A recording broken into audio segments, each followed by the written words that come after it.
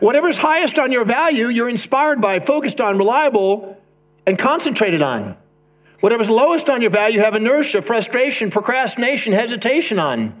You have chaos in the things lower on your value. You have order in the things that are higher on your value. Whatever's highest on your value, you're reliable, you're dedicated to, you're focused, you're inspired, you're there for it. You bring order and organization to it. Whatever's low on your value, you don't get around to doing. You don't have time for it. So the hierarchy of your values dictates where your intention is and where your disintention is. That's Dr. John Demartini, and this is the Depression Detox Show.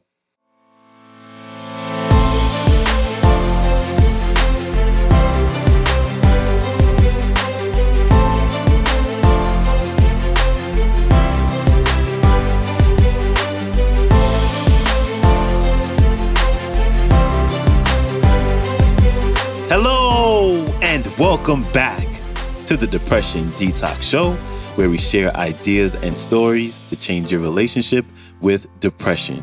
I'm your host, Malik Josephs, and as we wrap up our week, we have one of my all-time favorites on the show to talk about the importance of our values. Here's Dr. Demartini. Enjoy. So I want you to imagine this. The very thing that you think is missing in your life becomes what's important. If you think you don't have relationships, you search for relationship. If you think you don't have money, you search for money. If you think you don't have social influence, you search for social influence. Whatever you perceive as most missing now becomes important. Therefore, there's different things in your life in the 7 areas of life: spiritually, mentally, career, financial, family, social, physical, all areas of your life. There are different areas of your life that you feel a void in, that you have questions in, that you have unknowns in, you have mysteries in, you have uncertainties in. And therefore, you want to fill those and answer those and solve those. And there's a hierarchy there. No two people have the same hierarchy of values and hierarchy of voids. Everybody has a different vantage point. No two people have the same hierarchy of values in their life. But the hierarchy of your values dictates your destiny. So those people that are missing something, they're driven to fulfill it. Totally different than somebody else is missing something else and trying to fulfill it. A husband may be focused on building finances, and a wife may be focused on raising kids. She doesn't see a void in the finances. She sees a void with the kids. So she's dedicated to that. So the hierarchy of your voids determine the hierarchy of your values, and the hierarchy of your values dictates your destiny. And there's no two people that have exactly the same values. And in fact, there's somebody on this planet that has exactly the opposite set of values. And the purpose of marriage is to prepare you to meet this person.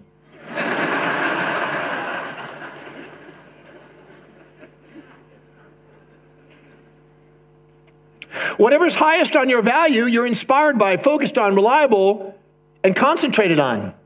Whatever's lowest on your value, you have inertia, frustration, procrastination, hesitation on. You have chaos in the things lower on your value. You have order in the things that are higher on your value. Whatever's highest on your value, you're reliable, you're dedicated to, you're focused, you're inspired, you're there for it. You bring order and organization to it. Whatever's low on your value, you don't get around to doing. You don't have time for it. So the hierarchy of your values dictates where your intention is and where your disintention is.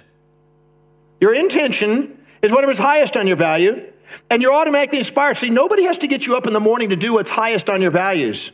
But somebody has to get you up from the outside to get you motivated to do things low on your values. So the difference between inspiration and motivation is inspiration is of the highest value and motivation is from the lowest values.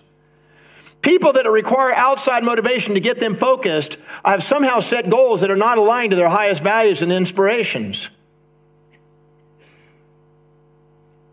Now, whatever's highest on your value, you tend to own, you tend to identify yourself with. So if your highest value is your business and finance, then you tend to identify yourself with a business person. If their highest value is your children, then you tend to identify yourself as a mother.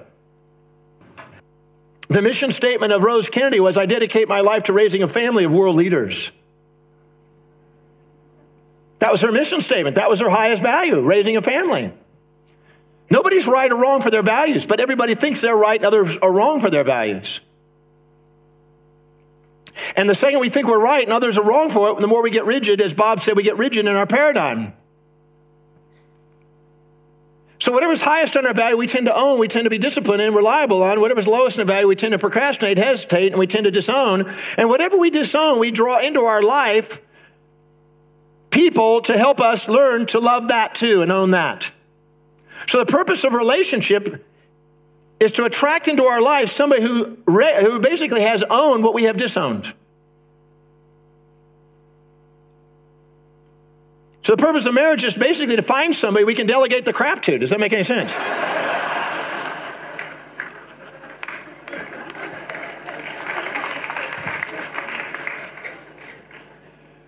So whatever's lowest on our value is where our chaos is. And so the universe wants us, we're disowning it.